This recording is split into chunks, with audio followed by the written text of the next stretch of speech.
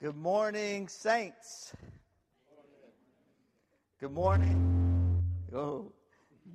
Good morning, sinners. All right, we're all here. Good. Sweet.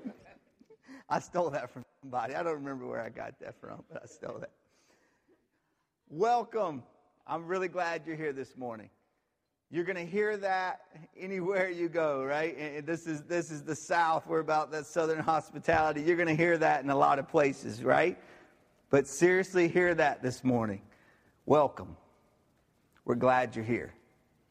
You are welcome in this place, and no one belongs here more than you.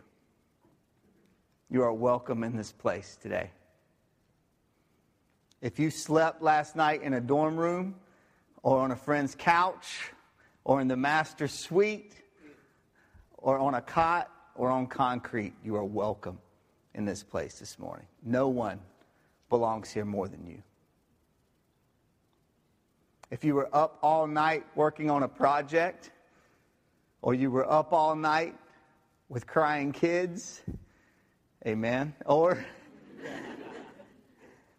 if you were up all night looking for something that you still haven't found, you are welcome in this place this morning. No one belongs here more than you. If you're here today standing on rock solid faith, or if you're here today buried under doubt, welcome. No one belongs here more than you. If you grew up in the church, or you've run away from the church, or this is one of the first times you've ever brought yourself to step foot into a church, and you only did it today because this technically isn't a church, then welcome. No one belongs here more than you. That is the gospel of Jesus Christ. He calls you. He welcomes you. We serve a God who doesn't just tell us how to get to Him. He comes to us. He always initiates. He always makes the first move. He is the one that embodies that radical hospitality that we talk about. And He tells us everyone is welcome with Him. It got Him into so much trouble. And when Jesus would sit down with people who were seen as the outcasts, and were seen as the troublemakers, and were seen as the last people that someone who would call himself the Son of God should be sitting with, He convicts every one of us. He convicts every one of us, and He says, where are you? Where are you? Who are you sharing meals with? Who are you bringing into your life? Who are you showing love to? And my prayer is that as a church, we would get ourselves in trouble because of the kind of people that we're willing to love. That we would get ourselves in trouble, that people would call our character into question because of the depth of grace that we believe in. We believe in grace. We can't help but do it because it's changed us. And we know how badly we need it, how much we depend on it, how desperate we are for it. And we know that all is grace, and that God has brought us into a relationship with Him through His grace. That's what we've been studying together over these past couple of weeks, as Paul so eloquently puts it throughout the book of Romans, this masterpiece of theology and this masterpiece of exposition on the love of God. What one brilliant writer and beautiful life once referred to as the relentless tenderness of God. What a beautiful thought. A God who loves us with an untamed fury. A God who is willing to pour Himself out because of His love for us. Are you tired of us talking about the love of God? Then too bad, because we haven't gotten it yet. We haven't gotten it yet. We haven't even come close to grasping this idea. We haven't even come close to grasping this idea. This is the God we serve. This is the God that we come together week after week to worship This is the God that we walk day after day, saying that we are following and believing in and living our lives for. This is who he is, and this is what he invites us into as well. This morning, we're going to be talking about the idea of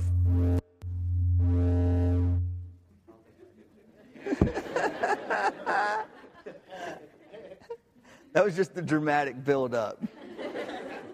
The idea of worship, all right? Let's get that effect going, all right? Every time we say the word worship, let's do that, all right? Sweet. That's what we're going to be talking about this morning, this idea of worship. And worship as our response, first of all, just like we talked about last week. So throughout this book of Romans, and specifically the verses that we're looking at together today and in this series that we're in, we're looking at Romans chapter 12, verses 1 and 2, where Paul says, "Therefore, I urge you in view of God's mercy to offer your bodies as living sacrifices, holy and pleasing to God." And now this next piece that comes into play here where he says, "This is your spiritual act of worship." This is your spiritual act of worship. What is? Well, what we've just been talking about over the past couple of weeks, okay? To live in response to grace. In view of God's mercy, worship is our response.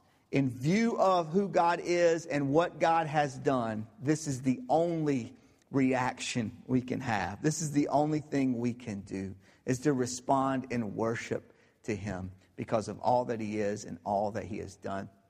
For the first 11 chapters of this book, Paul hammers away at the idea of the mercy of God. He talks about the wrath that we deserve, because wrath is real and we all deserve it.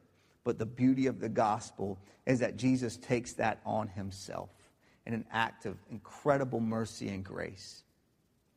In a beautiful picture of God's love for us, the most stunning picture of God's love we could possibly imagine.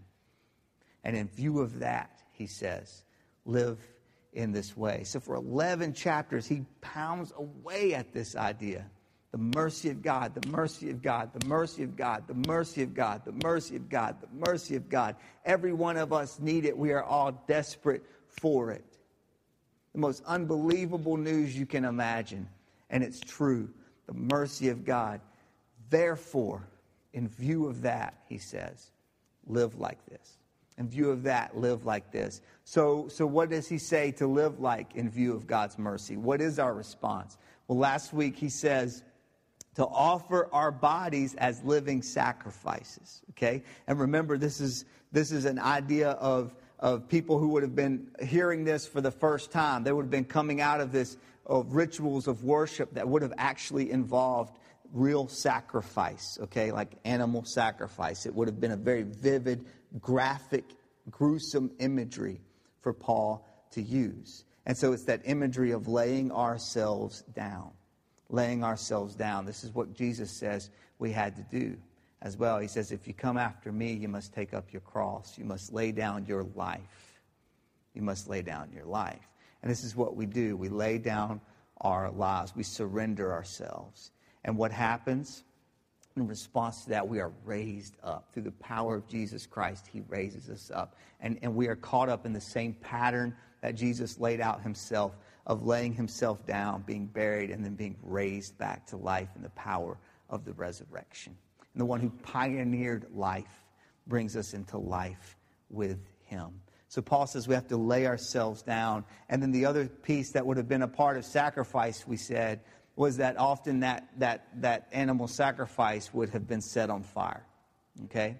And so that's part of it as well. That we're set on fire, ablaze by the Holy Spirit, so that we become a beacon of grace. So that people see our lives and they see grace being lived out in our lives. We become a beacon of grace.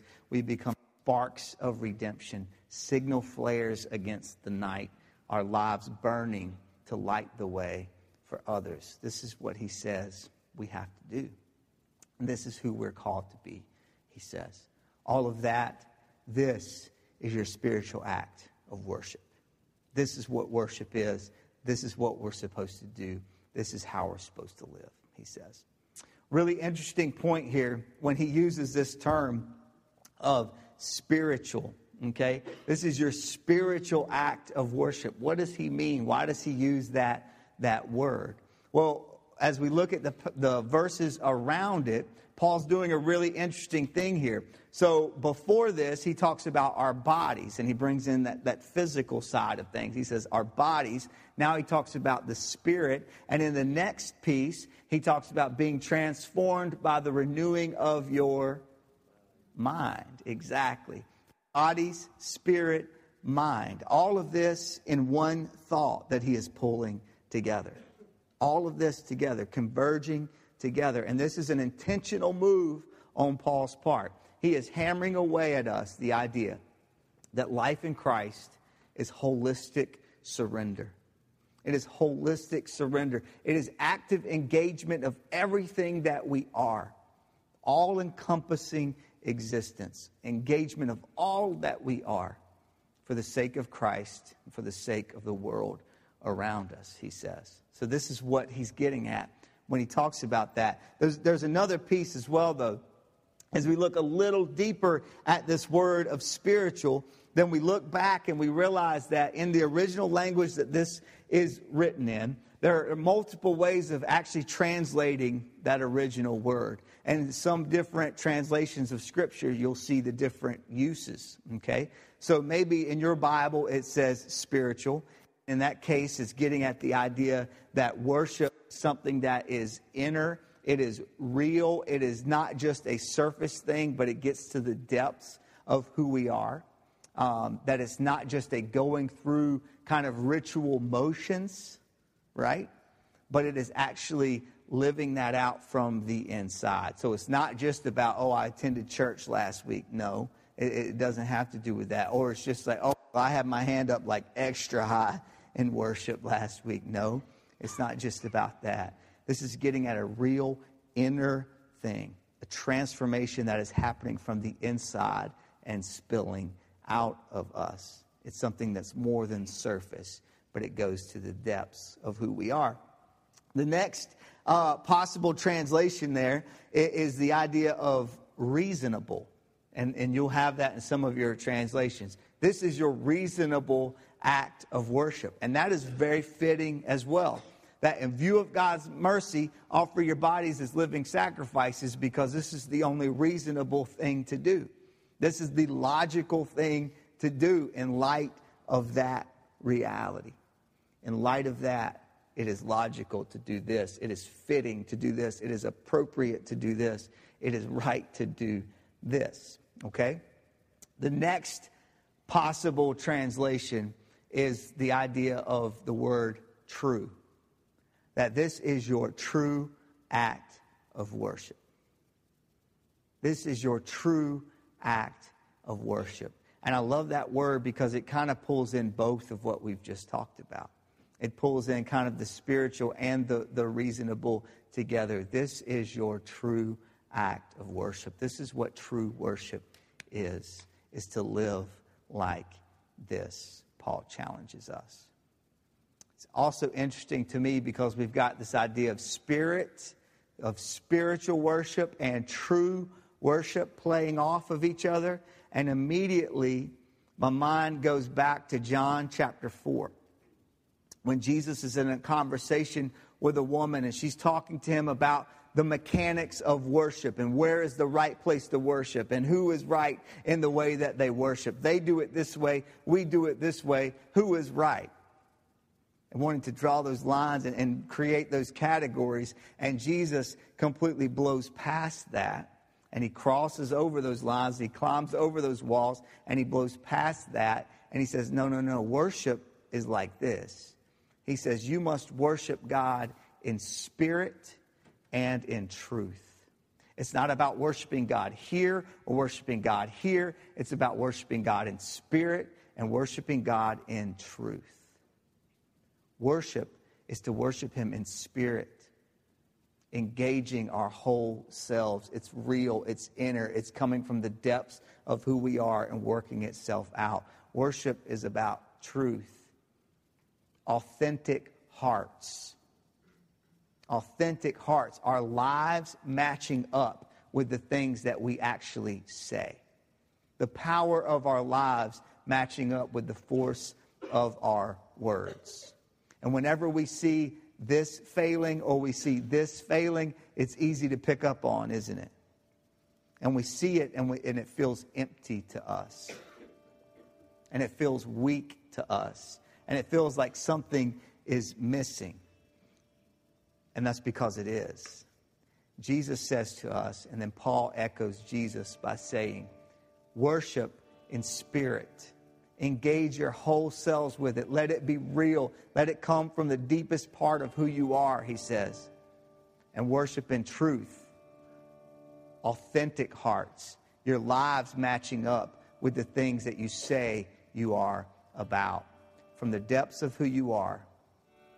From your real lives, everyday lives. Declare back to God, we love you too.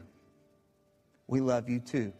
Romans 1-11 hammers away. God loves you. God loves you. God loves you. God loves you. And worship is our response to that. And we say, we love you too. We love you too. It's all we can do. What else can we do? What else would be reasonable? What else would be logical? From the bottom of who we are, we love you too. Worship is also reality. Worship is also reality. 1 month from today will mark 3 years since Sarah's mom passed away from an aggressive form of brain cancer. And I'll never forget, soon after the diagnosis came back, we were in a worship service together, and the news was incredibly difficult. It was clear. There wasn't any question. And there was nothing that any of us could do about it. And yet we're in the middle of this worship service, and I'll never forget seeing her completely engaged in what was happening. Voice lifted up, hands lifted up, worshiping with everything that she had. And when I saw Sarah's mom worshiping like that, there's this thought that came to my mind, and it was this thought of, I'm really glad for this moment right here, because this is kind of her getting to escape from reality for a few brief moments. I'm really thankful that she's getting this experience to escape from that reality, even just for this short time. And then I realized that that was completely wrong. That was completely wrong. I feel like the Holy Spirit corrected me in that moment and said, this is not escaping reality. This is embracing reality. This is reality. And I think that's what worship does for us. Worship reorients us into the ultimate reality of the universe. It pulls back the curtain on everything else that is going around us. It does not deny the circumstances that we're in the middle of. That's not it. It looks right in the eye of those circumstances. It embraces those circumstances. It sees the truth of those circumstances and the difficulty and the pain and the tragedy of those circumstances. It doesn't gloss over them, not at all, not at all. But in the midst of embracing that reality, it also embraces the deeper reality, the ultimate reality of the universe. Yahweh is God, and I am His. Yahweh is God, and I am His. And even when the world around me is sliding off of its foundations, Yahweh is God, and I am His. And worship reorients us into that ultimate reality. Every Sunday when we come together in here like this as a community, when we're linked together as a family, we're not escaping reality. We're proclaiming reality. We're embracing reality. We're getting reoriented into reality.